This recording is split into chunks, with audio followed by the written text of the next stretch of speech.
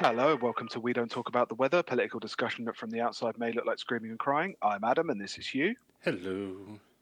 and we're here to talk news and politics. Yeah. There's a little disclaimer before we start this episode. Like, after last week's episode, we had someone turn up in our mentions to wonder why we don't like the Labour Party and don't know what they were listening to before. But maybe we haven't been clear enough.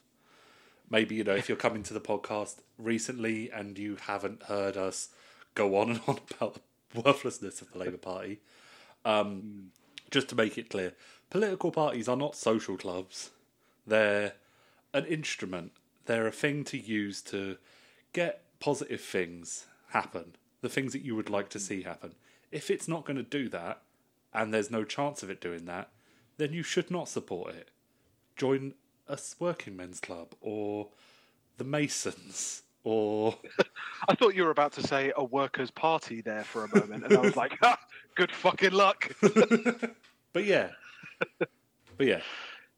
Yeah, that was a weird incident. We don't really get much kickback. I think the only feedback we ever really got that was completely negative, because we're not like that big or anything. The only negative feedback we ever got was literally from a spiked. Oh yeah, because a spiked journalist. When we did a thing about living, we're a podcast with a few thousand listeners, and so naturally he has to respond. Was it? When we did our thing on living Marxism and it was the on Spike Network, yeah. And then within seconds, half the humanities department of the University of Kent start having distinct opinions on our tiny podcast. Spiked. You're so good. But yeah, I don't know. It felt like this. I don't know the person who did it. I don't know. I think they followed us on Twitter, but was not happy about us practicing student politics by rejecting the Labour Party. And I'll just say I've been through this already. Like, there's nothing you can say to me about the utility of having the Labour Party as a thing that it hasn't already occurred to me, and I haven't already. Yeah, we had this argument with people in 2001, in 2005, and in 2010 and 2015. Yeah, and it's not a new thing. No, not at all. You want to stay in. Good luck to you, but yeah. It's like the main thing that got me was like, oh shit, maybe we just haven't been clear enough. So I just wanted to get that out there. Yeah, it was a very confusing episode. Yeah. But, okay, so before we go into our part 2 of the amazing story of beautiful Robert Maxwell, and I'm glad that, I used my powers to get Ghislaine arrested to improve the downloads. Well, the thing is, we wouldn't normally know how to pronounce her name because we don't get invited to Epstein parties, like some of the more successful podcasts out there. Who I'm sure, that Little Girl Island, just full of British left podcasts. Before we go into Robert Maxwell, article this week, and looking at where are they now from the last election. It's an article, an interview with Chuka Umunna, and a little where are they now for Chuka Umunna and Luciana Berger, because they've both gone to the same place. I was just thinking that I wanted to know what they were up to. Former MP Chuka Umunna is to join the communications company Edelman as Executive Director and Head of Environmental, Social and Governance Consultancy, drawing a line under his turbulent political career.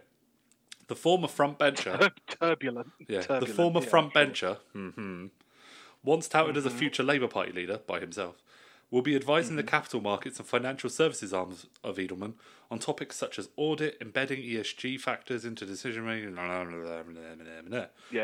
Sure. Whereas in politics you do the theoretical side, I wanted to roll my sleeves up and get involved at the coalface, Mr. Umunna told the Financial Times. Yeah, bearing in mind this is like the coalface. This is a PR company. What a piece of shit. No, imagine if you were like, okay, you are Chuka Umunna, you've been member of the Labour Party for a while. Yeah. You've, you've been an MP, and like, while you may have been a piece of shit. Yeah.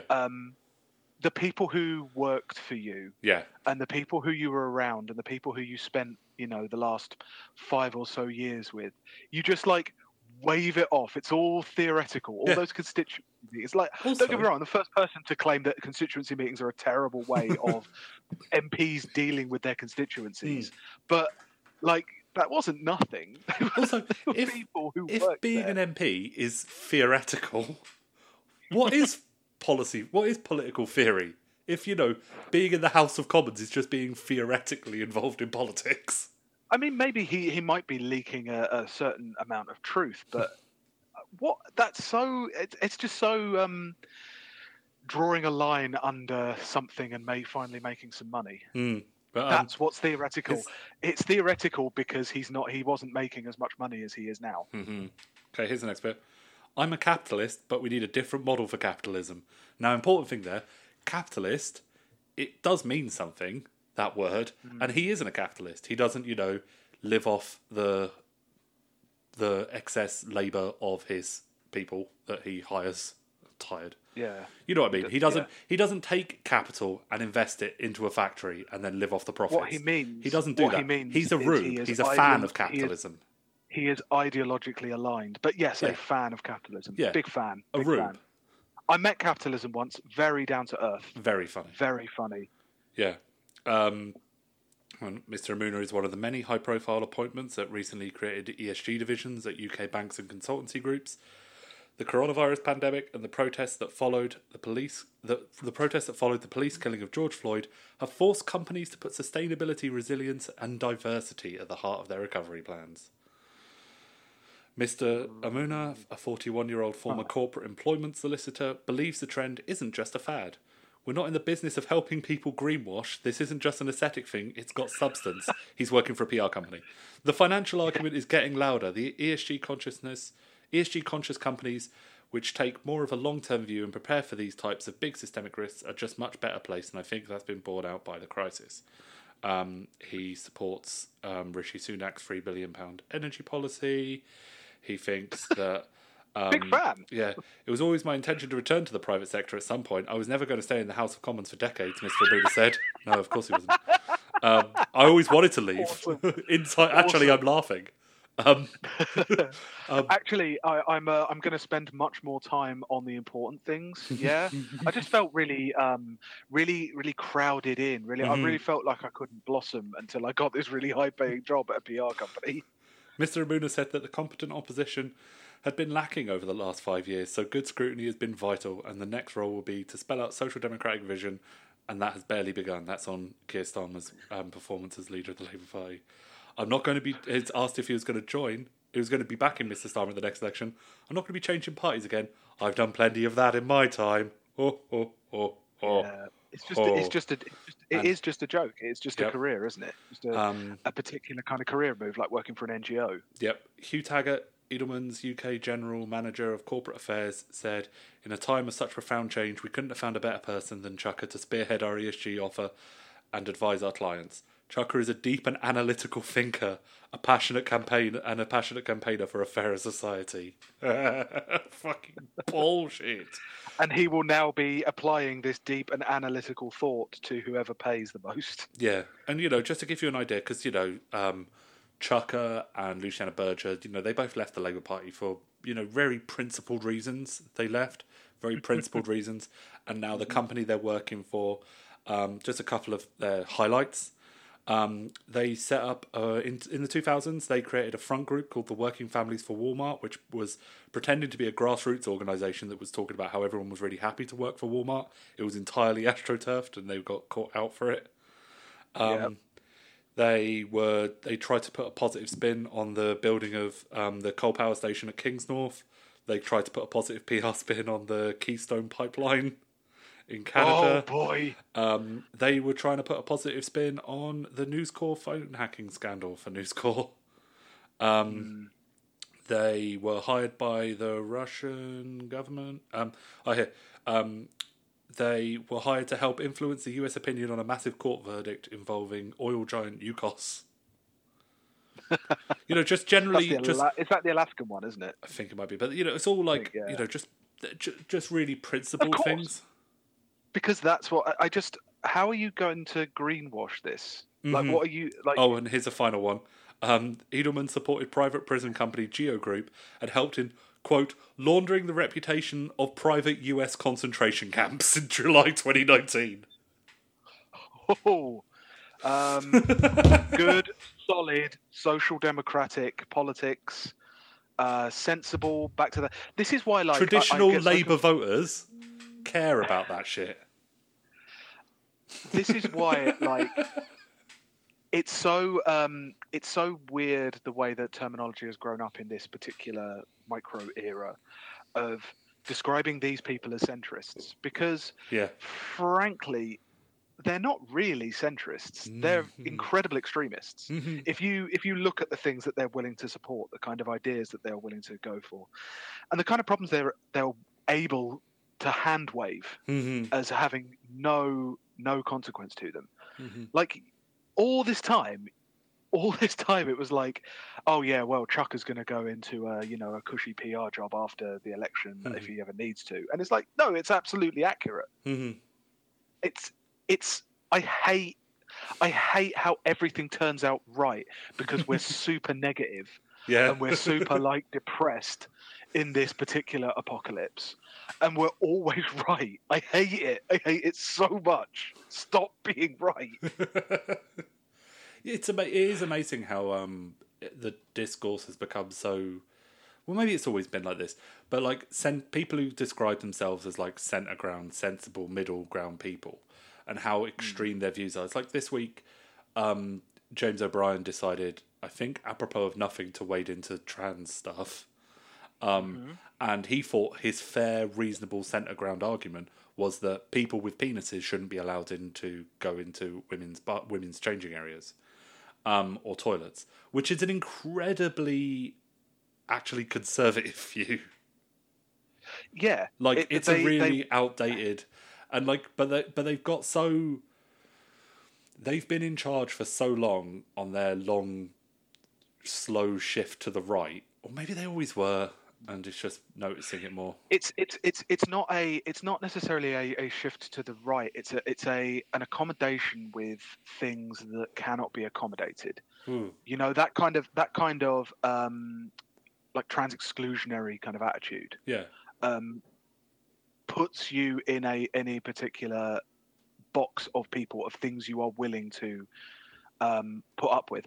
It's simply that they have never been tested in this way, and the reason why so many of them are moving is because they're purely adapting to the things they see in front of them, without kind of any notion of a larger morality, a larger like compassion and kindness. Have never been part of their lexicon of their relationship to politics. It's always talked about in terms of efficiency, and it comes out of like, the Blairite thing of, we're going to do this better than the old stuffy inefficient Tories. And so they make like their lionization is of efficiency without any actual kindness, unless it's to their friends who are getting called out on Twitter. You know, like you saw that, like that letter that like the open letter that got published everywhere for some fucking reason. It's an endless cycle of that. It's basically the latest chapter in the endless cycle of debate is essential to a free society, and we just happen to be the ones who get paid for debating.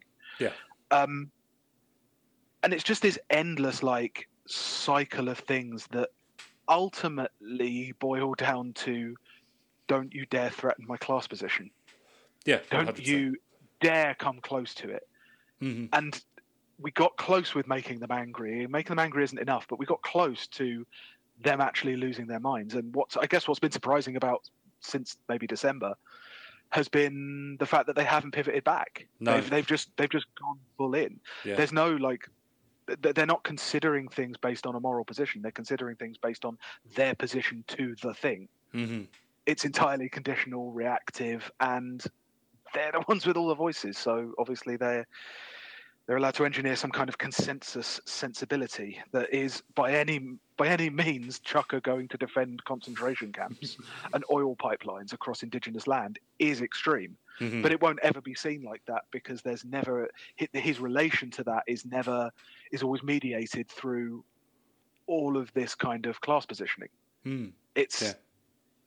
I hate it. I hate being right, and you hate seeing it and screaming and not being heard.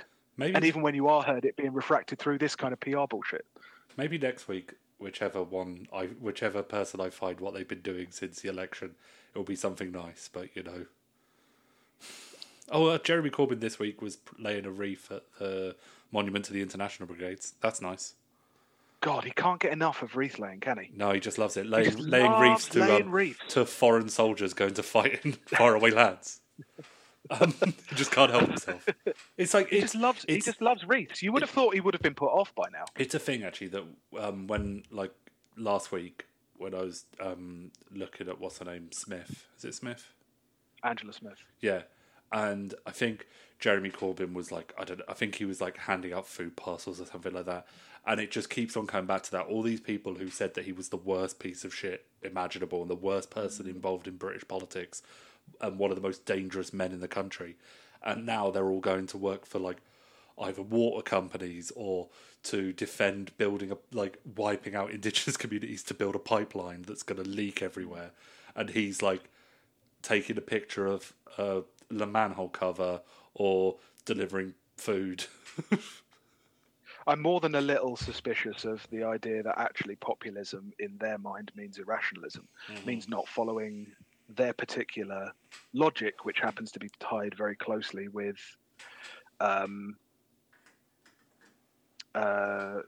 what's the Mark Fisher there? Capitalist realism.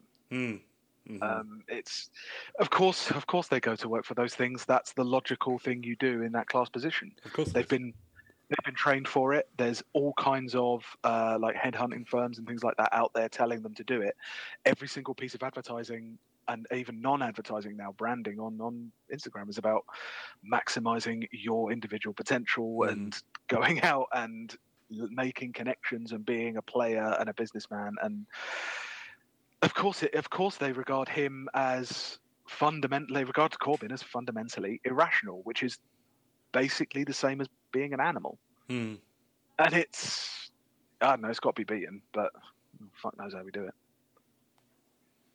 So we're back with part 2 of our discussion of story of Robert Maxwell. Yep. Last time we covered Robert Maxwell's story from his peasant origins in Czechoslovakia to being a millionaire MP.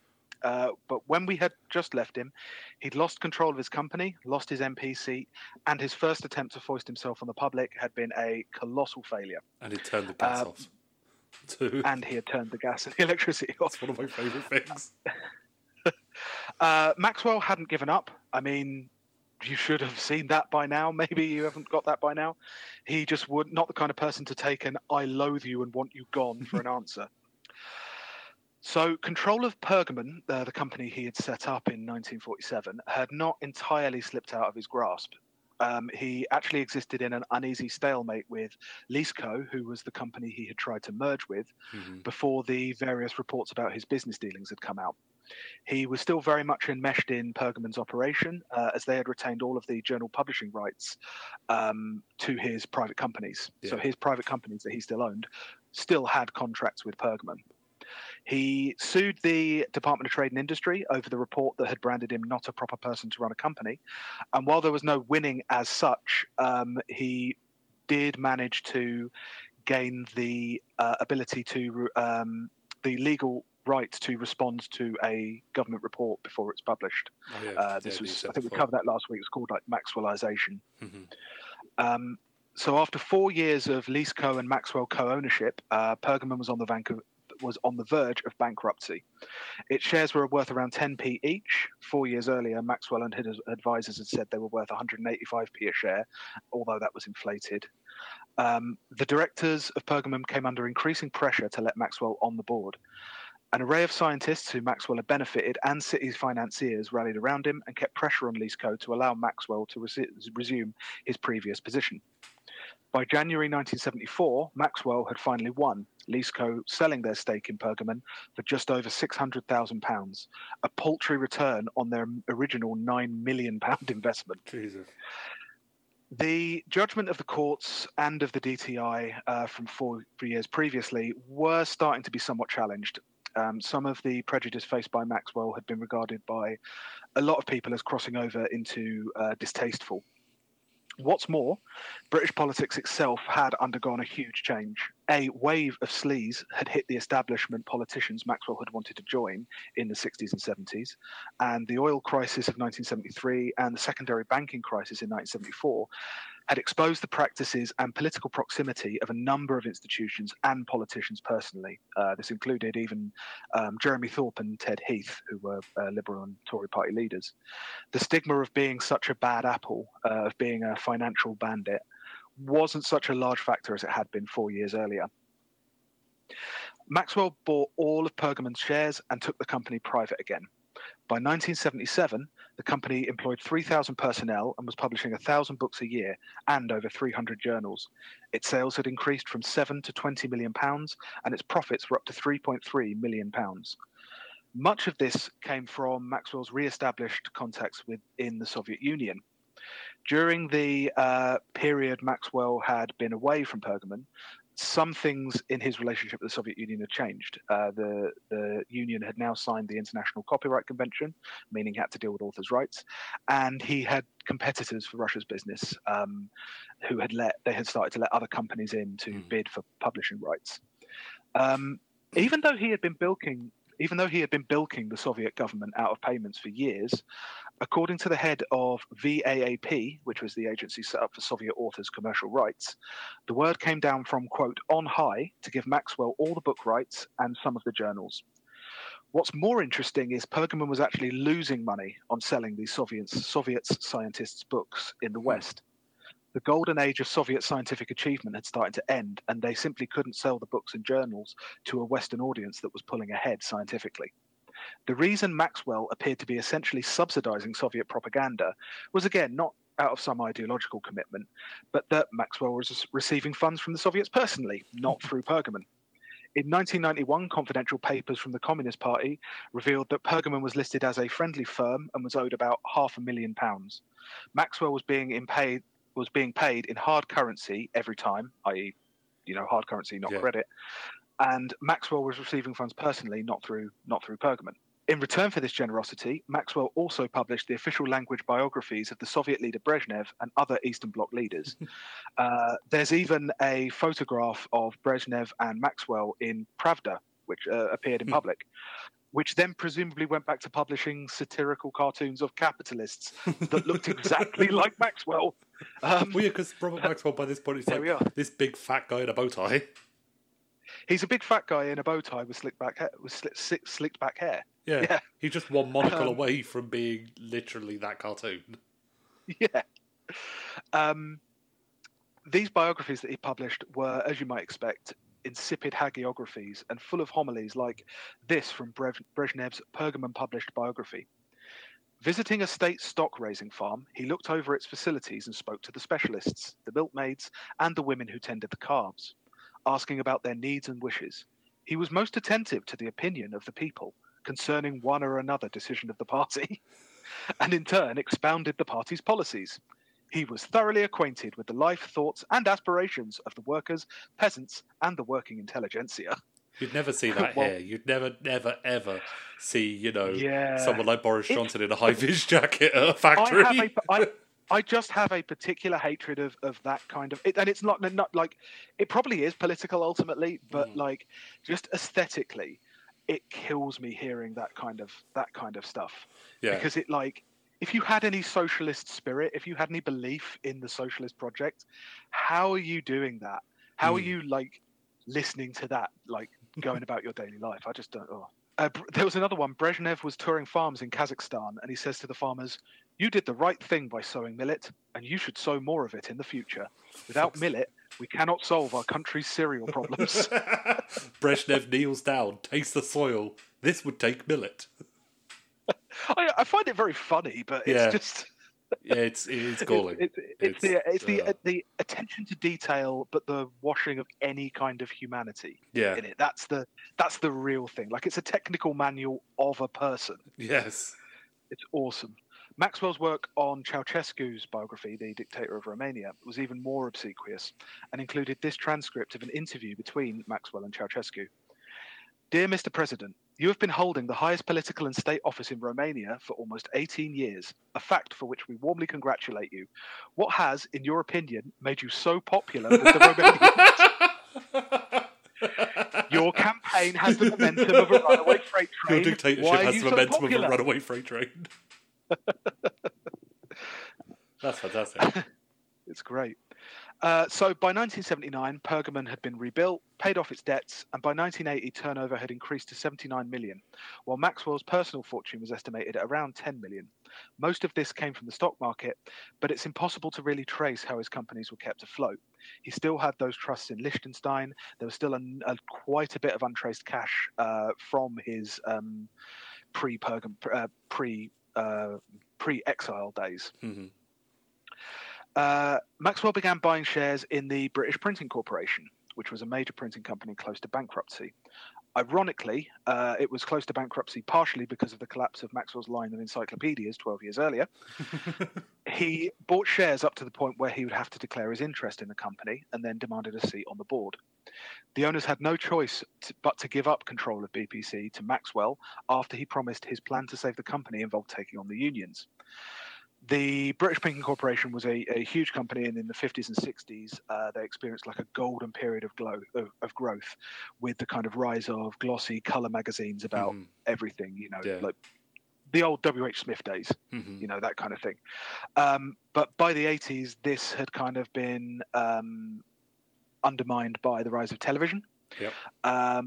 But the union still had a stronger negotiating position after so many years of like largesse, basically. I don't want to say it's largesse because it's how you should be treated, but it was safety and security for workers. But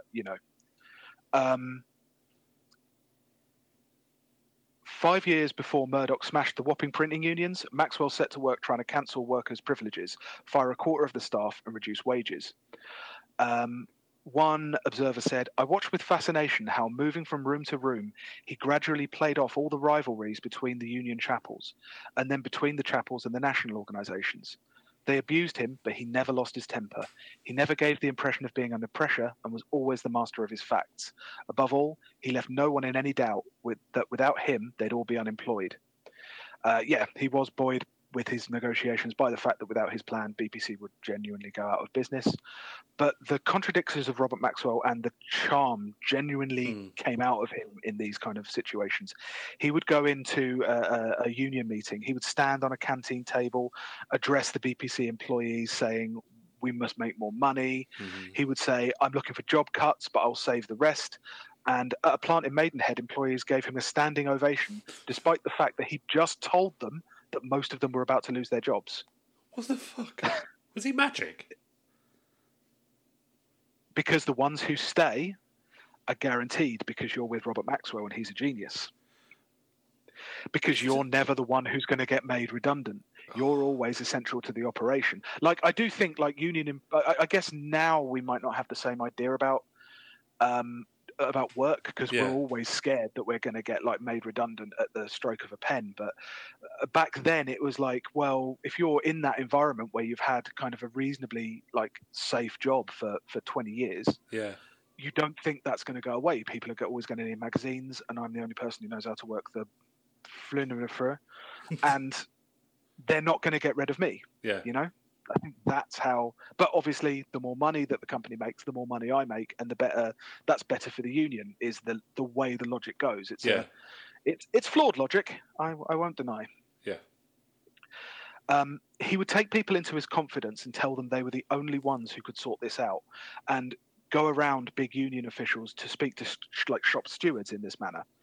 He put out an image of himself as someone who wasn't out to attack the unions and, in fact, would rein in management once he was in control.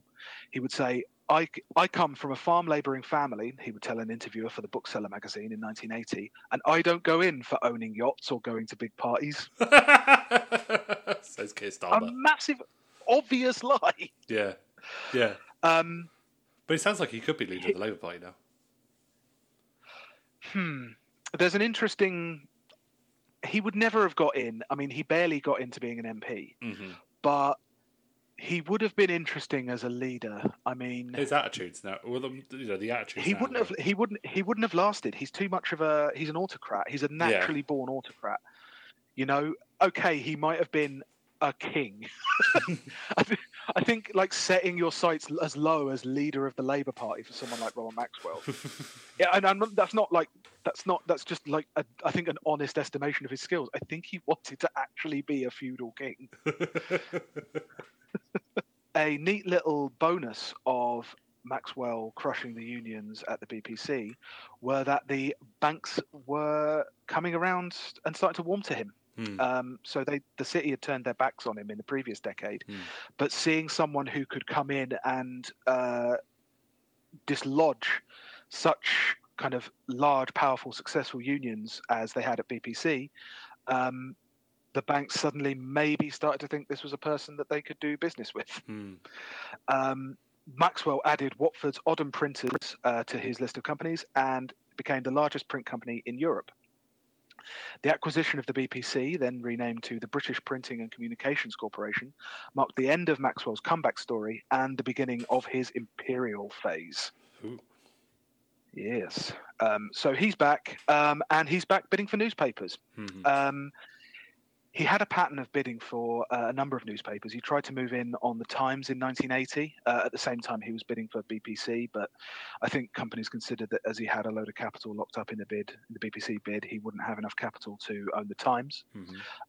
He was rejected from that. Maxwell would later tell people he was convinced MI6 had briefed against him as an upstart Jew who could not be trusted to own a piece of their turf. A very familiar story that he would spin out over the next decade or so. Not far off, to be fair. In April 1984, he bid for the Observer, which I didn't know was at that time owned by Tiny Rowland. Really? Of Lonro fame. If you've ever watched the Mayfair set by Adam Curtis, Tiny Rowland features in that quite significantly. So like a white African mine, or a white owner of mines in Africa. Yeah. Yeah, BPC's share price had soared from 12p to 160p since his takeover. He suddenly found himself with the money and the infrastructure to print and own a newspaper. So Maxwell moved in on the Mirror in 1984. He got it for the price of £90 million. He felt he'd got a good deal. He probably did get a good deal. The Mirror building was undervalued in the bid. Itself was probably worth as much as he paid. And there was a very interesting surplus in the pension fund. More on that next time. The Mirror was once the most widely read newspaper in the world. In the 1960s, it was the paper of most working class people and of students, boasting a readership of 14 million in 1964, which was about a quarter of the British population. By the 1980s, however, it was in bad financial straits, and the owners, Reed International, had sought to float the company on the stock market in a way to water down the power of the print unions. Same story as at BPC, although they had admittedly thought they had put in place a plan whereby no one person could come in and buy all the shares. The Mirror was selling about 3.5 million copies at that point, with readership probably double that. It was also consistently the only Labour supporting paper and had garnered a reputation for investigative journalism, with Paul Foote and John Pilger being amongst its writers. Maxwell made a solemn pledge that he would not pursue checkbook journalism like The Sun, and that, quote, editors in the group will be free to produce their newspapers without interference with their journalistic skills and judgment. He paid large sums to keep the journalists on board, in particular former Harold Wilson press secretary Joe Haynes, who at a union meeting said he would have to be dragged through the doors kicking and screaming to work for a monster like Maxwell, but ended up becoming assistant editor and even eventually writing the tycoon's heavily hagiographical autobiography. Even with such a large, prominent purchase, Maxwell applied the same convoluted ownership structure as he did with his other assets. Roy Greenslade, former editor of The Mirror, attested to how Maxwell collected company like other people collect stamps. And for every company he bought, he created 2 or 3 more private companies, leading to his untraceable trusts. His printing corporation, BPCC, was owned by Pergamon, which was his original private company. That, in turn, was a wholly owned subsidiary of the Pergamon Holding Foundation, a trust based in Liechtenstein, owned on paper by a tax lawyer called Walter Keicher. Maxwell said, I publish The Mirror. Ownership is a separate issue. I am not in the business of disclosing other people's business. And he refused to disclose who actually owned the Pergamon Holding Foundation. Oh, he would have been a great king. I refuse to say who actually is king. For all the secrecy around his actual legal ownership of the Mirror, Maxwell was not shy about using it as his personal vanity print. Unlike the Barclay brothers and Murdoch, who, for all of his fashioning of a particular newspaper culture around his right-wing concerns, rarely actively intervenes in the publishing of the Sun or the Times or anything like that. Maxwell was very much a visible presence in his newspapers. He was constantly on the editing floor at the Mirror, changing columns, ordering the size of typeface to be used, selecting photographs of himself that he would use to enhance the words. Photographers would often be unavailable, having been seconded to another part of Maxwell's business, taking pictures of him visiting dignitaries or him on a day out at Oxford United, which he also owned. Murdoch newspapers, as well as Private Eye, referred to the Mirror as the Daily Maxwell. At one point, the name Robert Maxwell appeared 231 times in the Mirror in 3 days. Excellent. This did not enhance its sales. By 1980, I find that by shocking. 1980, by 1986, sales were down to about 700,000 from an estimated 14 million in 1964. He could have been really successful as the world's leading proprietor of scientific journals. He was making money. He could have steadily built up his fortune, installed his family at a top table. But being a mere rich man, you aren't invited to meet prime ministers. A rich man isn't asked to conduct a television interview around his house, but the proprietor of the Daily Mirror is. The Mirror also gave Maxwell the springboard to attack those who had attacked him, a permanent megaphone directly into people's homes. He rescued the Commonwealth Games from bankruptcy and sponsored their 1986 games. They weren't going to go ahead if he hadn't sponsored them. Maxwell was then enraged when nations withdrew their teams to protest Thatcher refusing to impose sanctions on apartheid South Africa. He went on Terry Wogan to say, "We at the Daily Mirror will not forget any country which has reneged. We will remind our readers every time there is a news story. We will tell our readers that these people have welched on sharing part of the costs. I don't think they will enjoy that," he said, smiling. It's so weird. There's so many indications. And another interesting thing that links back into this idea that Maxwell's been forgotten. He went on Question Time. He went on chat shows. He had documentaries made about him. Very little that I can actually find anymore. You would think those kind of things would be up on YouTube. Yeah. And I've searched a bit. Maybe I need to go searching a bit more. But I can find a few documentaries about him. But none of his TV appearances. I mean, it's obviously copyrighted, so it's not going to be kind of in the public domain, as it were. But yeah, it's an odd one. So Maxwell took control of the Mirror on the 12th of July 1984, which also so happened to be the 4th month of the miners' strike. The Mirror was a traditionally northern-focused, union-supporting paper, and so it held kind of a fairly standard line on the strike, supporting the strikers. As with dealing with the unions when he bought PPC, in the summer and autumn of 1984, Maxwell sought to personally involve himself in the strike. He arranged a meeting with Arthur Scargill, president of the National Union of Mine Workers in Sheffield. According to John Pilger, who accompanied Maxwell on the trip, Scargill presented his issues with police violence, with the fate of the coal industry if the Tories got their way, but Maxwell lectured him on the miners' responsibility to the nation. He told them he feared a breakdown in law and order and civilized values. Banging the table, Maxwell shouted, "You're bringing the bloody revolution to the streets of Britain. You are doing nothing less than attacking the sovereignty of the nation." Maxwell left the meeting with one of his vendettas brewing. Furious that Scargill had not helped improve, he could ease worker relations as he had done at his other companies. He would use the Mirror to pursue this vendetta, very much so. He started by, when he got back from the meeting, he spiked a commentary from the Mirror industrial editor reporting that Thatcher had wanted to take on the miners more directly during the 74 strike under Ted Heath. Remember when they used to have industrial editors? Oh, yeah. It's yeah. such a fucking they had weird concept, numerous right? industrial editors. It's such a weird They concept. had like a desk. Yeah. It's crazy, isn't it? Maxwell spiked this headline, changing the headline from "Digging into a Vendetta" to "The Enemy Within."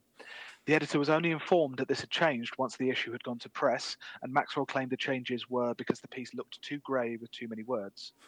Obviously, that is designed to maybe spike a story that is not so pleasant to Margaret Thatcher, as it looks as if she's holding a grudge from when Heath was embarrassed by the miners in 74, if that wasn't clear.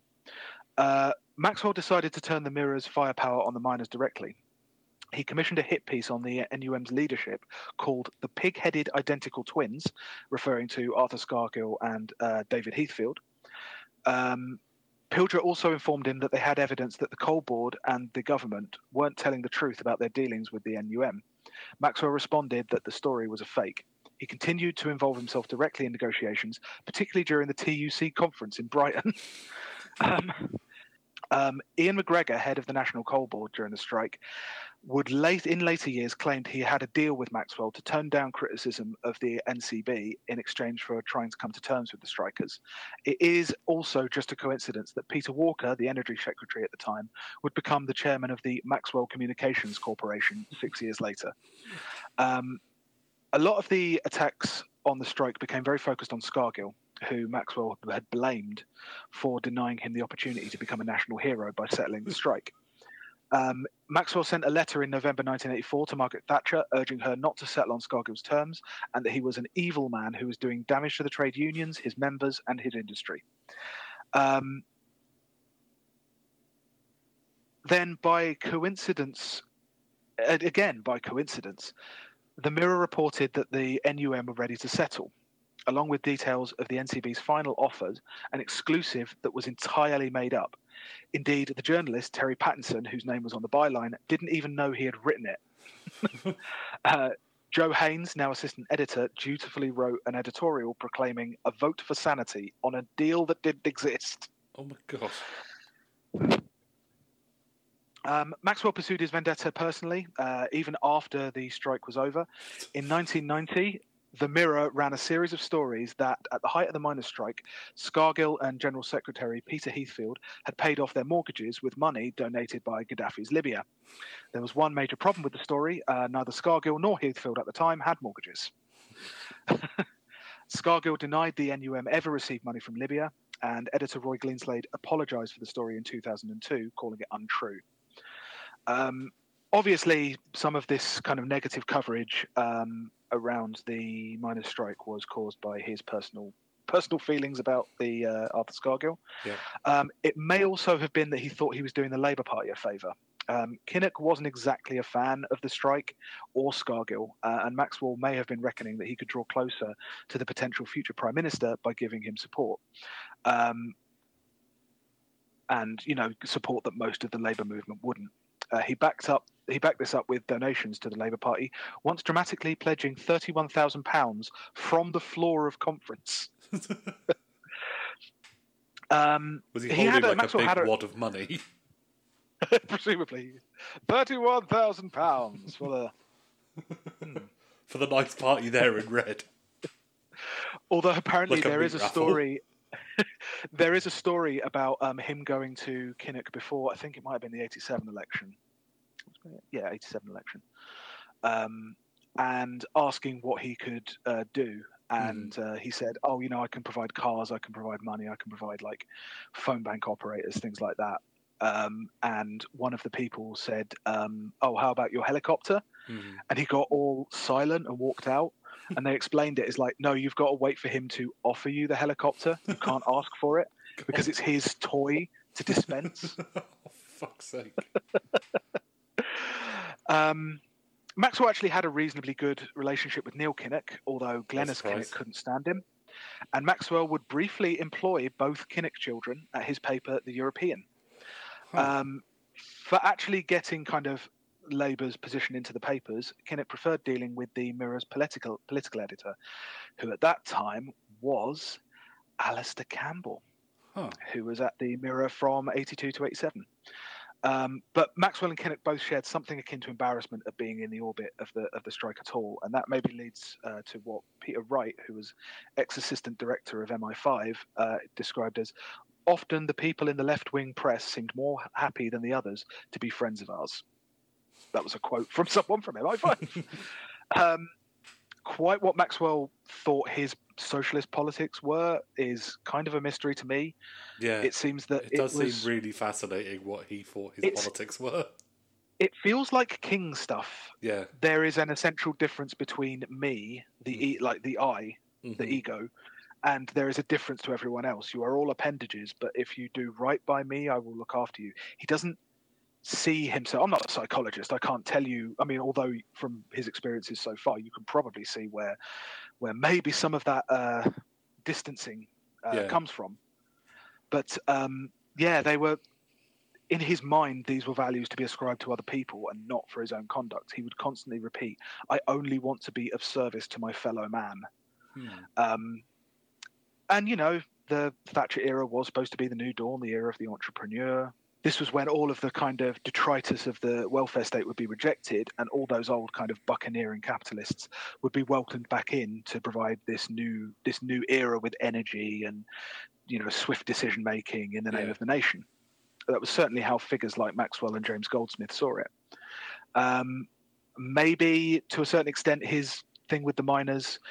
Maybe he felt the sting of the establishment rejecting him. I think in Maxwell's mind, it was probably quite easy to lump judges, bankers, and aristocracies who turned on him in the 70s with the voters who had voted him out. You could see the unions as their obstacles to progress as much as the old guard were for him in the financial arena. The unions are a block on progress, and he doesn't seem to have mattered that. I mean, obviously he took his own progress most seriously, but what seems to have irritated him is the block on the general theory of progress. Yeah, the general idea of progress was that that he felt unions were. Nevertheless, he was fully installed as owner and proprietor of the Daily Mirror. The foyer of the Mirror building in Holborn had 4 front pages displayed to depict the sweep of 20th century history. One was of victory in World War II, one was of the Kennedy assassination, one was of the miners' strike, and one front page covered 2/3 by an image of Robert Maxwell. Fantastic. In purchasing the Mirror, Maxwell had finally achieved the status to match his cash flow, and he would not be shy about using it. Maxwell had a few more scores to settle in and around his erstwhile political party. Private Eye published a story alleging that Maxwell had paid Neil Kinnock's travel expenses for a trip to Africa, in the unspoken manner of these things, with hopes of buying himself a peerage. The source for this was a rising young star in the Labour Party. Indeed, he was a protege of Neil Kinnock, went around his house, was really tipped for big things under a Kinnock regime. And it's a familiar, maybe quite an unexpected name in 2020. The source for this Private Eye story was one gorgeous George Galloway. Yeah. Maxwell sued Private Eye, putting the full force of his usual performance in the witness box. He brought up the vendetta he thought Private Eye had against him, that they kept running stories on him and his wife, and he even wept as he spoke about the murder of his family in Auschwitz. My God! Yeah. Galloway didn't appear in court because he was a protected source, obviously, although it became obvious through the proceedings to both Kinnock and Maxwell that it was Galloway who had leaked the probably because Galloway boasted about it because he can't help himself. Yeah. Kinnock never spoke to Galloway again, and his rise in the party faltered. There is an alternate history where Galloway continues under Kinnock's patronage, and I don't know where that goes. Nowhere good. But Maxwell was the more persistent adversary. No, actually, coming back to Galloway, I think Galloway's purely fashioned by his particular experiences of always being opposed by certain by like the mainstream. I think fashioned him in a particular direction in a way that it took Ken longer to, because Ken was like, okay, he was like, I know he was lambasted as like extreme left or whatever, but he was still pretty mainstream. Yeah. He was even more mainstream when he actually became London mayor after when was it, 2000? Yeah. He was head of the London Council and he ran it like a bureaucracy. Like I think constant news reports about you like that fashions you to think of yourself in a certain way, and I think that's probably what Galloway. So are you saying we're living in Galloway's darkest timeline? I'm saying we're all living in Galloway's darkest timeline. What I'm saying is that in every generation there's a Galloway and a Corbyn. One goes one way, one goes the other. Maxwell was by far the more persistent adversary. He pursued Galloway through the Mirror. According to David Seymour, a Mirror Group leader writer, Mirror journalists pursued stories on Galloway even inside the Scottish Labour Party. The line came down that Galloway was responsible for the Private Eye story and that they wanted anything they could get on him. A number of stories appeared accusing him of financial irregularities and of living a life of luxury while he worked for the War on Wants campaign. This was a year before he was elected as an MP. Maxwell's journalists offered money to his girlfriend, posed as tax inspectors, and took photos of his bedroom from a nearby tree. In October 1986, a front-page story by Alistair Campbell accused him of spending £20,000 in expenses from the campaign. Later investigations cleared Galloway of any wrongdoing. An interesting element of this kind of opposition to Galloway was Galloway's consistent support for the Palestinian cause. Mm-hmm. When Maxwell appeared on Question Time, can you imagine Rupert Murdoch going on Question Time? Yeah. The Barclay brothers. Yeah. Swapping seats. Yeah. I don't know. Are they twins? I don't know. But it's crazy. They're two toddlers in a long trench coat. Yeah, it's another era. When Maxwell appeared on Question Time, he greeted Galloway's introduction with, Galloway, the PLO man. Calling Galloway a terrorist and a fellow traveller of the IRA and of Yasser Arafat and whatever was as standard tabloid practice then as it is now. Yeah. But Maxwell's support and involvement with Israel would leap to a new level in the 80s, allegedly. I'm going to be very clear about that, allegedly. So Robert Maxwell was in his 60s in the early 80s. He became more nostalgic as he got older, reflecting on his family, his failure to save them from the Holocaust, and his own Jewish identity. He had been making more trips to Israel, where he was received as a conquering hero, a homecoming hero, the scrappy boy from nowhere who made it big. Maxwell had established close relations with the country's leading politicians. Skillfully, he would avoid showing favour to either Yitzhak Shamir of Likud or Shimon Peres of Labour, the opposing leaders of the two main parties. He would give them identical contributions to both parties to avoid showing favour. Maxwell's enthusiasm and I just love it when people donate like that. It's like, oh look, I don't want to show favour. I'm just in favour of politics in general. Yeah, I definitely don't want politics to be on the side of. I definitely don't want whoever wins to owe me one. Yeah. Maxwell's enthusiasm and energy was invigorating for a country that still felt themselves to be an outsider, isolated and hated by everyone, including their supposed allies. It's worth remembering that probably up until the late 80s, Western support for Israel was not as unquestioned as it is today. Mm-hmm. Obviously, the British and American governments were supportive of Israel, but they also had long-standing oil interests with Arab countries, which meant always walking a delicate line between support for Israel and appeasing Arab anger over the treatment of Palestinians.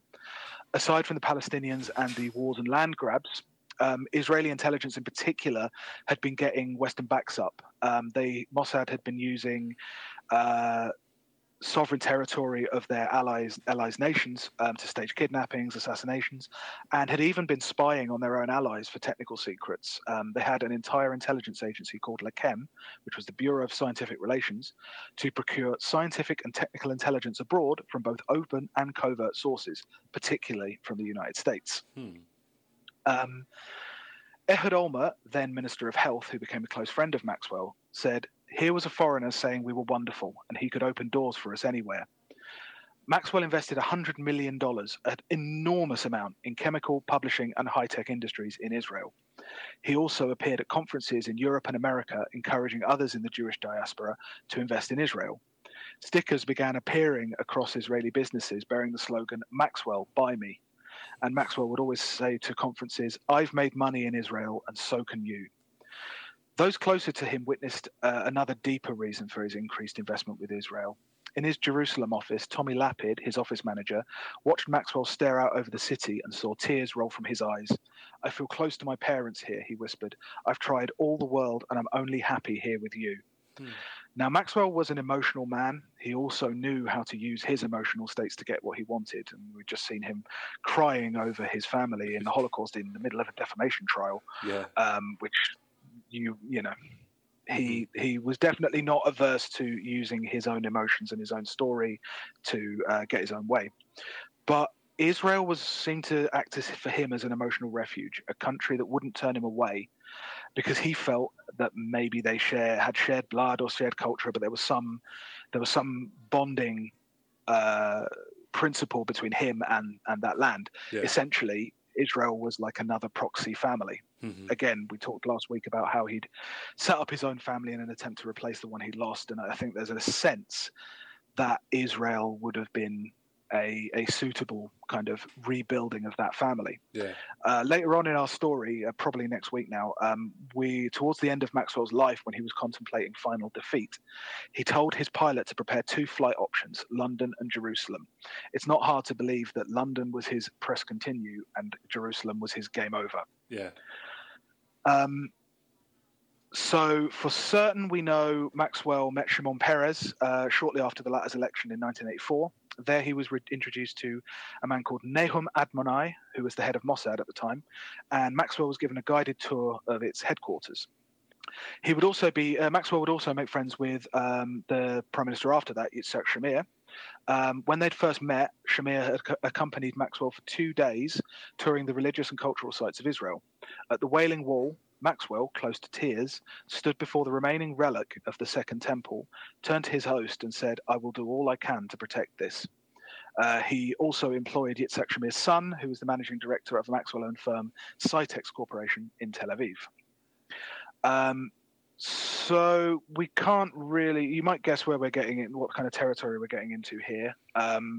The persistent rumor, conspiracy theory, weird fact that Maxwell was, if not a Mossad agent, then worked very closely with Mossad. The specific claim that Maxwell was a Mossad agent was released in Seymour Hersh's book, The Samson Option, in 1991. The same claims have been made subsequently by 2 rogue / retired Mossad agents, Victor Ostrovsky and Ari Ben-Menash. Gordon Thomas, one of the foremost historians of Mossad, and Dylan Thomas's cousin, which is I remember weird. you telling me about that. Yeah, very weird. Along with the writer Martin Dillon, wrote Maxwell, Israel's super spy, based on numerous testimony, including Ostrovsky, Ben-Menash, Rafi Eitan, former deputy head of Mossad, and numerous others in the Maxwell, MI6, and Mossad organizations. Tom Bauer, in his biography of Maxwell, rubbishes the idea of Maxwell being involved with Mossad or assisting the Israeli state in, let's say, extra-legal affairs. I have gone back and forth on this quite a lot, and honestly, there's not really anything I can tell you about the actual truth of these things. I can only present things that have been gone into by reasonably reliable people, based on testimony from people who were almost certainly definitely there. Yeah. How those authors have chosen to weave it into a story, I really don't know. But again, I will remind of what happened, what we were talking about last week, which was no one just becomes an agent and then immediately follows every single order that they're doing. Maxwell was a businessman. Everything he would have done would have been for his own benefit. Yeah, exactly. Even for something like Israel, Yeah, first and foremost, he likes to make money. Quite when Maxwell started working more closely with Mossad is unknown. It's not like you sign a contract for it. And there was no doubt he did really good business out of his connections with the Israeli state, both above and below board. Maxwell had started to take more risks, and he was generally coming to the attention of intelligence services. Now, this might have been, he was definitely getting into riskier territory, dealing with arms and dealing with states in the Eastern Bloc. But there's also a sense of the kind of ground shifting under him. The détente of the 70s was over, and states were putting far more emphasis on like destabilizing other states and winning the Cold War, essentially, funding proxy conflicts. It was a more difficult world to be an intermediary between East and West. And aside from that, there were a lot more tertiary states to do business with. The rising of the non-aligned world, as you might have called it in the 70s. So, for example, in 1982, David Spedding, deputy director of MI6, became aware that the Iraqi government was looking for a translator of several back issues of specialist scientific magazines, such as the Journal of Nuclear Energy, the Journal of Nuclear Physics, and the Journal of Inorganic Nuclear Chemistry. I wonder why. I'm just an average up and coming state. I'm just looking for just for a bit of light nighttime reading, a bit of something to read while I'm on the toilet. I would like to read the Big Book O Nuclear Bomb, please. Obviously, these books could be used to help Iraqi scientists build nuclear weapons. All these titles were owned by Maxwell as part of his enormous publishing empire. So it turned out he had sold the issues to Iraq for £70,000. Again, that's selling books. Yeah. He's not. I don't. Was he asked to do that? No. But at some point, if you're a lone businessman selling nuclear secrets to a prescribed country, which, by the way, at the time Iraq wasn't. Yeah. The British government were actually selling them arms. Aren't you already somewhat in the clandestine world? Yeah. You're already on that side of the line. You don't need to be an agent for that. Yeah.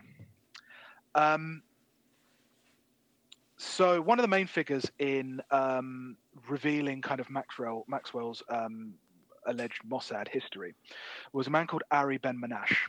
He was the child of Iraqi Jews who had settled in Tehran, and he joined Israel's Military Intelligence Directorate in 1977.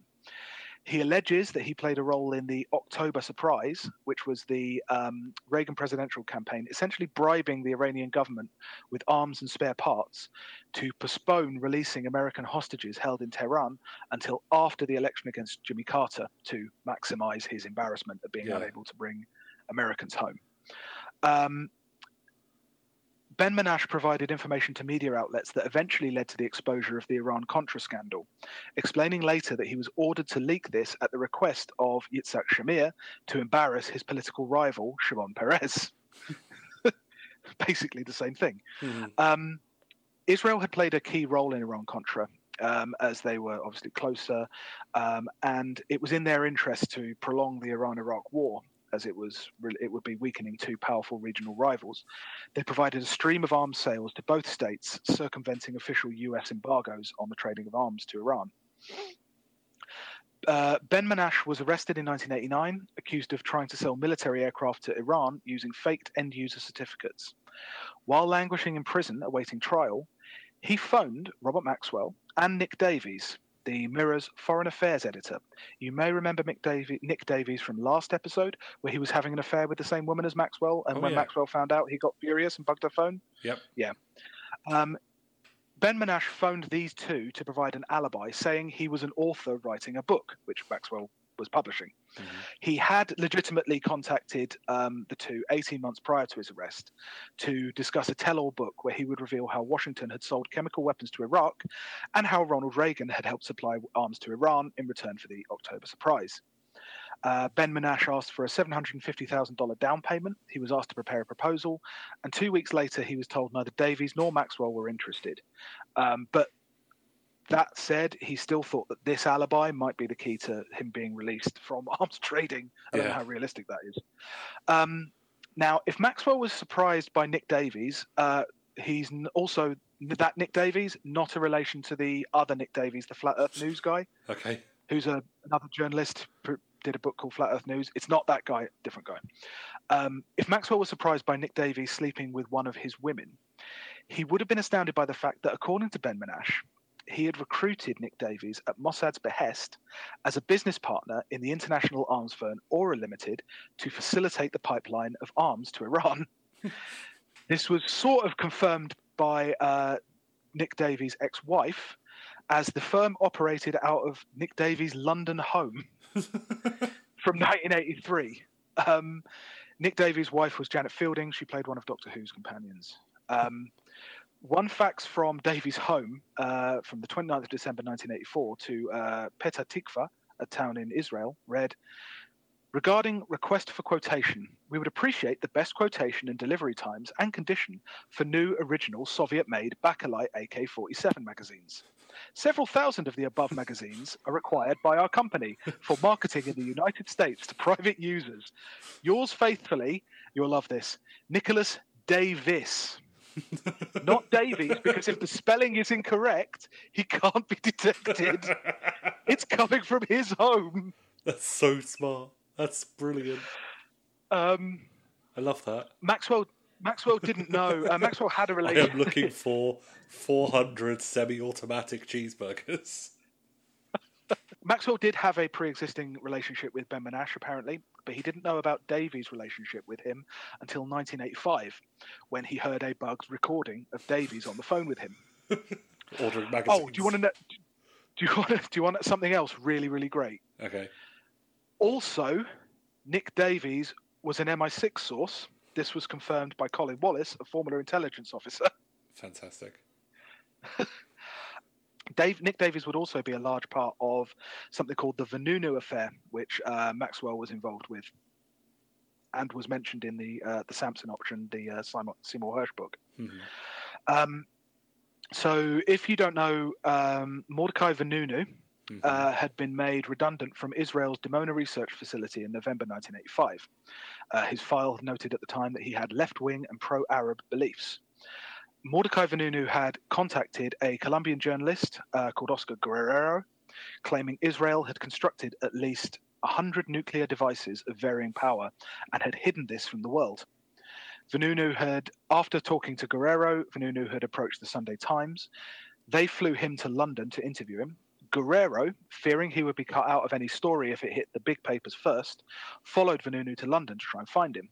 Unable to locate him, Guerrero took the documents Vanunu had given him, which included photos of the layout of one of the nuclear reactors, to the Sunday Mirror, where Nick Davies got hold of them and arranged for Guerrero to be interviewed by a quote-unquote hot American journalist.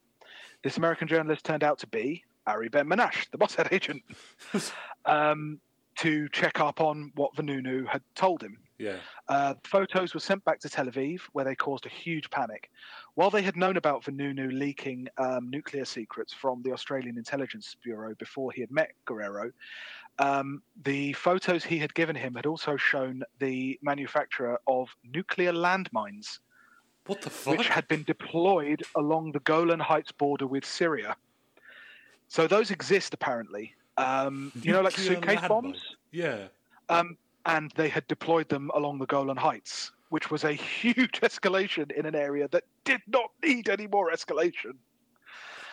The Sunday Times, realizing Israel would try to discredit Vanunu's story, had hidden him at a hotel in central London while they interviewed him. Sorry, I'm still like nuclear landmines.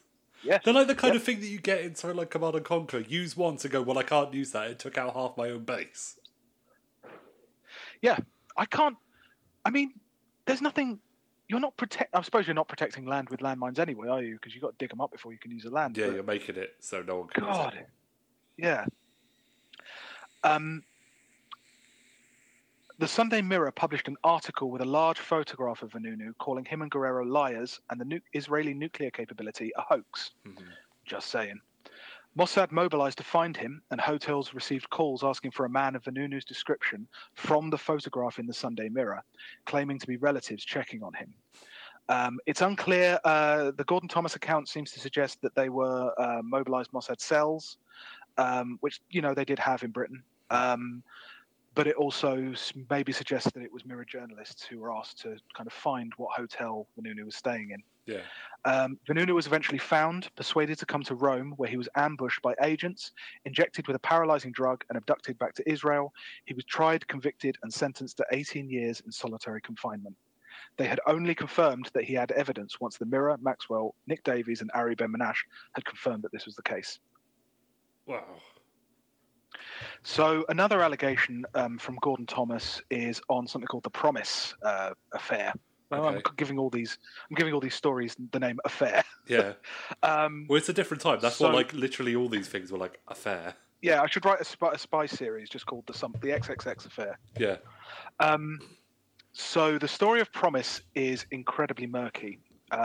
It's PROMIS, known as the Prosecutor's Management Information System. Okay. It was a piece of software developed by an NSA researcher named William Hamilton. It was basically a people tracking technology designed to be used by prosecutors to monitor case records. The US government helped fund the creation of Promise and had been licensed to use the software on condition that it did not modify, distribute, or create derivative versions of it. The government, however, did not stick to this agreement. There were a number of relational database software programs, but this particular one was really, really good. William Hamilton summed up the problem with most databases, saying there's a Department of Justice database, an Attorney General's database, and an IRS database. Every arm of government has its own database, but none of them can share information. That makes tracking offenders almost always difficult and building cases against them a long and bureaucratic task. What Promise did, it checked all of them. Mm-hmm. It integrated with every database. It could find people who had assumed false names. By finding another detail of their life, it could work out when they checked into airports, hotels, when they used credit cards, when they used passports. It was ahead of its time. Yeah. The surveillance and tracking potential of Promise was obviously huge. So William Hamilton resigned and set up his own company, Inslaw, to work on the software. As it turns out, the Justice Department and the NSA had taken the work Hamilton had done while a state employee and engineered their own version of it.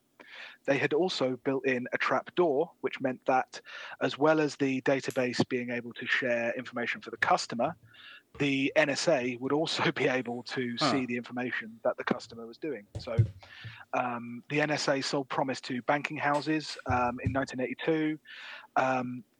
That allowed the agency to conduct real-time electronic surveillance of money flows to terrorist organizations, foreign intelligence services, and other perceived threats to U.S. national interests.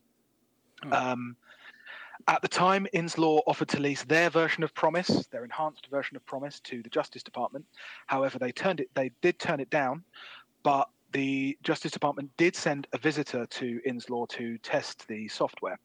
The visitor was named Dr. Orr, and was an Israeli public prosecutor. He was not an Israeli public prosecutor. His real name was Rafi Eitan, and he was an infamous deputy director of operations for Mossad. Now, Gordon Thomas and Martin Dillon's book suggests that Mossad did a similar thing to the NSA. Mossad took a copy of the Promise database software acquired during a covert visit to the US and installed a backdoor that could be used to give Israeli intelligence access to the information entered.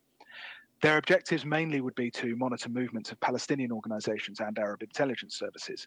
Mossad had access to the movements of Yasser Arafat, a list of false names and passports he would travel under, all kinds of things.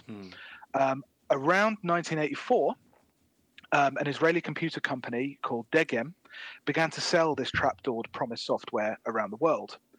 Degem was owned by Robert Maxwell. Degem had already been used by Mossad to move their agents, posing as company salesmen through Central, South Africa, and South America. But now they had a product to sell. They actually turned to the great salesman, to Robert Maxwell. So Maxwell, like a traveling salesman, would move through countries giving presentations to intelligence services, police, and heads of state. The CIA and NSA both had their own royalty-free trapdoored versions of Promise. None were as successful at selling it as the Mossad version that Maxwell sold. His first client was Robert Mugabe, president of Zimbabwe, who used the software to track dissidents. From there, Maxwell flew to Pretoria, where he sold the software to the South African apartheid regime. Within days of implementing the software, miners' leaders who were planning a strike were tracked through Promise by their identity passes. All were imprisoned without trial on the day Maxwell left the country. Wow. Maxwell moved on through South America to Guatemala, where he personally demonstrated how the software could be used to round up opponents of the regime, that the regime would then use to round up 20,000 government opponents using the software. He also sold to the security forces of Colombia and Nicaragua, both obviously right-wing narco states. Mm-hmm. Everywhere he sold to, he gave Mossad an exact picture of suspects and actions of the State Intelligence Service.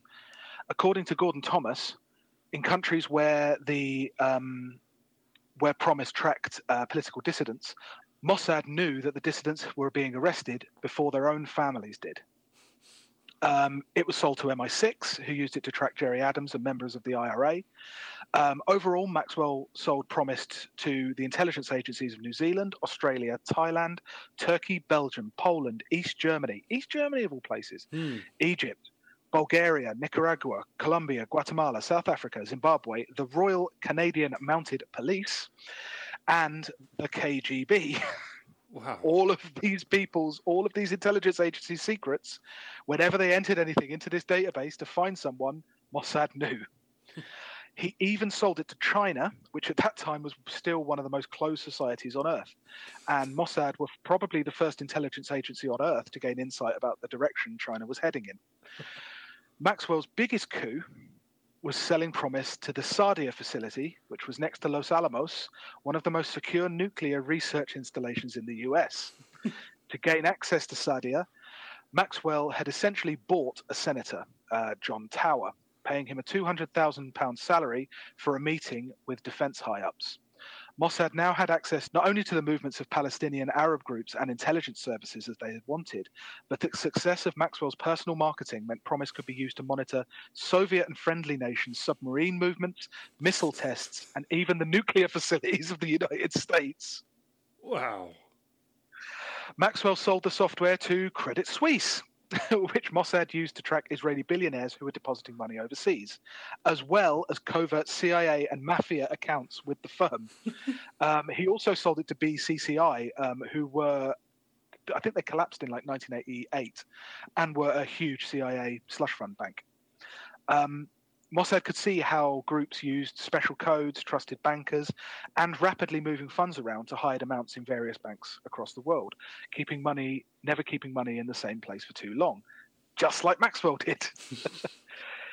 He took a commission from every sale of promise and apparently made around $500 million from the sale of promise. And got a lot of people killed. Yeah. The NSA and CIA had shopped around their trapdoored version of promise, but none of it, that never made anywhere near as much money. Their front companies never made anywhere near as much money as Maxwell. A little postscript. In October 2001, it was uncovered that the Russians had had a spy named Robert Hansen in the FBI for a decade, and that he had sold a version of trapdoored promise to Simeon Mogilevich, who had sold it on to Osama bin Laden. Oh.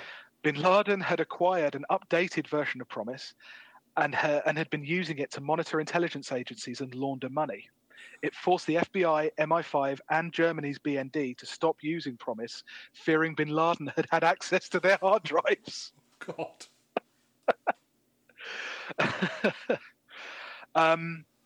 So yeah, this increased involvement with the clandestine world would have increased Maxwell's paranoia. I'm speaking hypothetically here, but also based on things Maxwell did. He started to install listening devices into Maxwell House and all around his kind of offices, and he hired a former Met chief superintendent, John Pohl, to collect the tapes and bring them to his penthouse. Then, when he couldn't sleep, he would listen to them or look at reports from his private detectives on his women or his enemies. That's a king. That's an actual king. Yeah. Ironically, according to Gordon Thomas, Mossad actually had a cell working within Maxwell House. It was reasonably easy to get them in. Maxwell regarded anyone who stayed too long as knowing too much, so he made sure there was a very high turnover of staff. That's different. He increasingly. You know what I mean? Like before, when he had like the loyalty of his workers and all that kind of stuff. The interesting thing is there are a few people who he kept on for a long time, and to them he ended up getting a lot of loyalty. But he was very changeable. He was very mercurial. Yeah. So he would go in, and somebody had asked for a raise, and he would fire them. Mm-hmm. That kind of thing. It was again the helicopter thing. It's for him to give out. Yeah, exactly. It's not for you to ask. Yeah. All right. So he increasingly started to mask his movements, even from his own staff and partners, and even his family.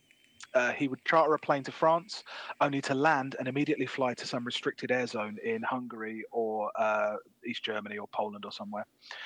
On one yacht holiday with his family, Maxwell came to blows with the captain over his constant heading changes. Maxwell challenged the captain over the accuracy of his headings and even brought his own compass, which he would compare to the yacht's onboard compass. Fantastic. The captain became especially agitated when Maxwell demanded that they sail towards a Bulgarian military port. Not the best idea in the middle of the Cold War. Mm-hmm.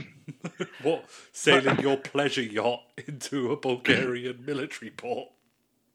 It gets better. Maxwell told the captain to sail the yacht directly up to a Russian cruiser, despite warnings from the vessel itself that they would be fired upon. He piloted the yacht up to the Russian vessel, ordered that he be taken to see the Bulgarian president. One radio called shore, and he was immediately escorted to see Todor Zhivkov, the long-term Bulgarian president. Maxwell had been a close friend, whatever that meant to Maxwell, of the Bulgarian president Todor Zhivkov. He had published the president's fawning autobiography, and in return had been presented with the highest honor the country could bestow on a foreigner. His relationship with Bulgaria is fascinating. It seems to have been a real focus of his after a certain point. He really started to visit it quite a lot. He was made a big deal of in Sofia. There were parades, and he was granted access to everywhere, had the best hotels. Maxwell planned to invest in Bulgaria, opening new plants and flooding the country with desperately needed foreign capital. It was alleged he was also there to request this purchase of armaments, as Bulgaria was the Eastern Bloc's most advanced weapons manufacturer. He also brought a goodwill copy of Promise software for its Secret Service. That was nice of him. But Maxwell's plans for Bulgaria were so much bigger than just arms sales and widespread espionage, and involved a scheme of such baffling grandiosity it's scarcely believable. So again, this is from Gordon Thomas. These are from interviews and documents that he has received over the years. I kind of trust Gordon Thomas. He was one of the first people to find out that the Suez invasion was happening, like back in the 50s. He generally seems to be a reliable investigative journalist. Okay. So this is from him. In Bulgaria, Maxwell met Andrei Lukyanov, Minister of Foreign Economic Affairs, and who would eventually be Bulgarian Prime Minister post-1990. He also met Onian Doinov, the Vice President of the State Economic Council. They were there to bring to life something called the Never Project that would essentially give Maxwell carte blanche to run Bulgaria's economy. The Bulgarian Secret Service was renowned for its efficiency and foreign espionage operations. It's alleged they were behind the assassination of dissident Georgy Markov with a ricin pellet fired from an umbrella in 1978, and had been accused of being behind the attempt on John Paul II's life in 1981. They had sleeper cells all over the world and were famed for their efficiency. At the time, there was a long list of IT and other technologies that Western companies were forbidden from selling to the Eastern Bloc. Essentially, the Never Project was an agreement that the Bulgarian Secret Service, with all of its expertise and all of its sleeper cells in other countries, would steal Western technologies, bring them to Bulgaria, where it would be re-engineered by Maxwell companies and then resold to other Eastern Bloc countries. The profits would go solely to Maxwell, Doinov, and Lukyanov. Maxwell would handle the money end, for which he would receive a handsome 25% commission. The document the three signed at the time was unearthed by Gordon Thomas. One page contains a long list of technologies that Western companies were forbidden to sell to Soviet bloc countries, essentially a shopping list. Mm-hmm. Another page gives this declaration for Maxwell. This document is to give Mr. Robert Maxwell the following opportunity we believe he can provide for a second market. To achieve that, he will be allowed to operate freely in this country with no restriction and with the full support of every government department, including the Datsavna Sigurnost, which was the Bulgarian Secret Service. Bulgarian politicians were essentially giving Maxwell an entirely free card to turn Bulgaria into an arm of the Maxwell Empire. Maxwell proposed that he set up his own bank in Bulgaria, buy one of their newspapers, and invest in their film industry, and that he would service Bulgaria's foreign debt personally. He set up a range of companies under the Maxwell umbrella, the Central and East European Partnership. He set up Multi-Art for handling the metallurgical industry. Stanka Dimitrov would sell pharmaceutical software. Sofia Insurance would make computers. Balkan Films would provide stolen tech from Hollywood for the Bulgarian film industry. Maxwell had turned this Eastern Bloc country into the money laundering and theft capital of the world. He was essentially the first post-Soviet oligarch before the Soviet Union fell. Jesus. What's more, the companies Maxwell founded would eventually come to kind of conglomerate after the fall of communism and come to be known as Multigroup, which was the largest private business in Bulgaria after the Soviet Union fell, and allegedly its biggest organized criminal enterprise. The network of companies, slush funds, and tax havens Maxwell set up for his Bulgarian enterprise would become the model for everyone from the triads, the Russian mafia, Colombian cartels. All would organize their money and their assets along the lines Maxwell set down with his Bulgarian adventure. Part of this agreement, Maxwell had also offered to service Bulgaria's foreign debt, which he would do by obtaining a controlling interest in Bulgaria's cooperative bank.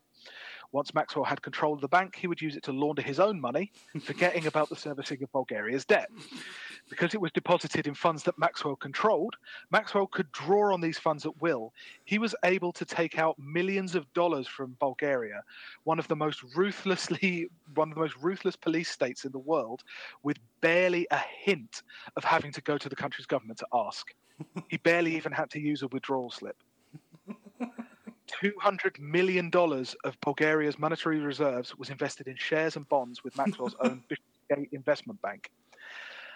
Maxwell's Bulgarian banks were also being used by the rising organized crime syndicates across the Warsaw Pact. Bulgaria's cooperative bank, the bank Maxwell had bought a share in, had been used for years by the major Russian mafia family, the Rising Sun, to launder money. With the Soviet Union beginning to crumble, groups like the Rising Sun were preparing to move in on what was left. Simeon Mogilevich, head of the Rising Sun, one of Russia's largest crime families, was once on the FBI's top 10 most wanted list, had made his money by scamming fellow Jews. He was Jewish, and he made money by scamming fellow Jews who wanted to move to Israel, taking their assets and promising to sell them on and wire them the money before not doing that. Yeah, they would move to Israel. He would take their assets and sell them for himself. Nice. He had expanded into money laundering, contract killings, and drug trafficking, and had established 50 legitimate companies across the world to launder his money. He earned about $40 billion a year. At Mogilevich's request, and following a broad outline requested to Maxwell by Shimon Peres, the Israeli president, Maxwell secured Mogilevich an Israeli passport. Maxwell's Bulgarian banks were also the first step in Saddam Hussein's laundering of almost $40 billion of Iraq oil money under sanctions. This is getting a little more serious. Yeah. So eventually, after the fall of communism, Lukyanov and a group of party members ousted Todor Zhivkov as president in 1988 and began the transition to a capitalist economy. He contacted Maxwell to help set up companies for the new capitalist class of Bulgaria, party officials and senior intelligence officers who were to form the nucleus of Bulgaria's new democratic capitalist class. Maxwell told the new government in Sofia that he wanted them to apply for an IMF loan while he went about reducing their debts. He wasn't reducing their debts. In 1990, he took John Tower, remember the senator who he had used to grant access to the US's nuclear facilities? Yeah. He took him to Sofia. He's now an ex-senator, and he wanted to install him as a member of the board of the Central and Eastern European Partnership.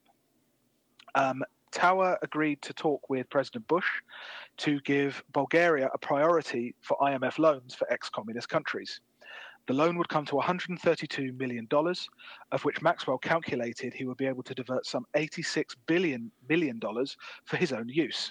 Remember, he had control over their foreign debt and owned stakes in a number of Bulgarian banks. If the government receives it, they've got to keep the money somewhere, and some of it would come to him. As it turns out, this didn't actually happen. The loan process would take too long to help out what by then had become a very perilous financial position for Maxwell. But back to 1990 and Ari Ben-Menash. After being in prison, he was eventually found not guilty of arms trafficking. And after he was released from prison, and approached Seymour Hersh, the investigative journalist, about all of the stories he had accumulated as a Mossad agent, and also his relationship with Robert Maxwell and Maxwell's relationship with Mossad. Hersh contacted Nick Davies through an ORA phone number, which was him and Ben-Menash's arms company. And Davies said that Ben-Menash had only been an informant. Hersh's book would be called The Samson Option and would detail Israel's nuclear program. But he also added an extra chapter revealing Maxwell's ties with Mossad, as well as Davies' arms sales from his desk at the Mirror, and allegations that it was Davies and Maxwell who had betrayed Mordecai Vanunu to Mossad. News of the Samson option had reached Israel. A finished pre-publication copy had found its way into the hands of a New York cell. Maxwell had used John Tower, this ex-senator, to gain access to the highest and deepest reaches of the US state. If it were uncovered that Maxwell had been working on behalf of Mossad, the fallout between the two countries, which clandestinely had been rocky for years, would be catastrophic. What would Maxwell do about the Samson option? Well, he consulted his lawyers, and they told him no UK paper, TV, or radio station would dare repeat the allegations that he had been an agent. They would prepare a writ for Faber and Faber, the publishers of the book. They would employ lawyers in every European country to prevent publication. And so they did, up to and including spiking the printing of the book in Britain. It was Maxwell's literal professional life, after all, was being a printer. One thing he didn't account for was Parliament. On the 22nd of October, who should rise to his feet in the Commons but Maxwell's old friend George Galloway? He quoted from 8 pages of Seymour Hersh's book. Then the Conservative MP, Rupert Allison, the only Tory never to vote for the Maastricht Treaty. He was a spy historian and a writer of spy novels under the pseudonym Nigel West. Indeed, Allison's access and information in his books was so good, it was considered that there's no way he wasn't well connected with MI5 and MI6. Rupert Allison stood up to finish the reading from Hersh's book. Apparently, some years previously, Maxwell had snubbed Allison over some interview with he was supposed to do with him, and Allison hadn't forgotten. Maxwell's lawyers tried to sue both of them, but it was no use. They had repeated the allegations in Parliament, and so were immune from libel under parliamentary privilege. They both obtained substantial damages later from the Mirror for its attacks on them. So now every newspaper, TV, and radio station could repeat the story. Admittedly, the Maxwell section of Seymour Hersh's book was only 78 pages long. He had only heard from Ben Monash towards the end of his draft, and so really had only included the allegations about Aura Arms Company, the Iran arms dealing, and Maxwell's relationship with Mossad and Vanunu. It hadn't included anything about Maxwell's links with Promise, Bulgaria, or with the KGB. But it was now public that Maxwell had been dabbling in more than just crafty business practices. Maxwell was getting involved with increasingly dangerous characters outside of the state realms he had been operating in, not just intelligence services, but closer to non-state criminal organizations. Other middlemen at the crossroads of intelligence, arms dealing, and international politics, many of whom were known to Maxwell personally, simply seemed to keep dying tragically. Cyrus Hashimi was an Iranian arms dealer and an acquaintance of Maxwell. He tipped him off to a few companies who were going bankrupt. Hashimi laundered money for terrorist groups, had a hand in Iran-Contra, and allegedly, Maxwell was asked by Mossad to cultivate Hashimi as a contact. Hashimi later on started doing deals for Saddam Hussein's Revolutionary Guards, was arrested by the FBI and agreed to testify. According to sources, in June 1986, Maxwell invited Hashimi to his penthouse where he asked him to withdraw his cooperation with US investigators. In July of 1986, a month later, the health-obsessive Hashimi, who regularly jogged and went for twice-yearly checkups with a top private doctor in Geneva, was dead at 45 from accidental brainstem damage due to stroke and leukemia. The death was considered so strange that the Serious Crime Squad investigated. The forensic pathologist concluded it was one of the strangest deaths he had ever investigated, and while the induction of leukemia was an impractical form of homicide, sent tissue samples away to the government germ warfare lab at Porton Down. The results were never made public. Another of Maxwell's close friends died in mysterious circumstances, Amaram Nir. He was Shimon Peres's former campaign manager, involved in Iran-Contra. According to friends, he had a record of George H.W. Bush, then head of the CIA, talking about his involvement in Iran-Contra and was about to give evidence against Oliver North in court. He died in a plane crash in 1988, where he was seen boarding a plane under a pseudonym with a mysterious figure. The plane crashed, and by the time the first rescuer came to the plane, the mysterious figure had gone. An injured survivor of the crash recalls Nia waving to him after the crash, telling her help was on the way. Oh, and afterwards, his widow was burgled, along with all his papers and documents were taken. Then, in April 1991, John Tower died, the senator who gave Maxwell access to the nuclear facilities. He died in a plane crash. There was nothing to suggest that Tower's crash, at this time, there was nothing to suggest Tower's crash was anything but an accident. But the habit of people around him in these particular arenas dying suspiciously all the time must have been playing on his mind. And as we'll see next time, Maxwell had more than enough to be worrying about. That's us for this week. You can subscribe to us on iTunes. Follow us at WDTA_TW_podcast. Follow me at BM Bergamo. Follow Hugh at Tanner Smashing. And we'll see you next week. Bye. Bye. I love my country, indeed I do. But oh, that war has made me blue. I like fighting, that's my name. But fighting am the least about the fighting game. When Mr. Hoover said to cut my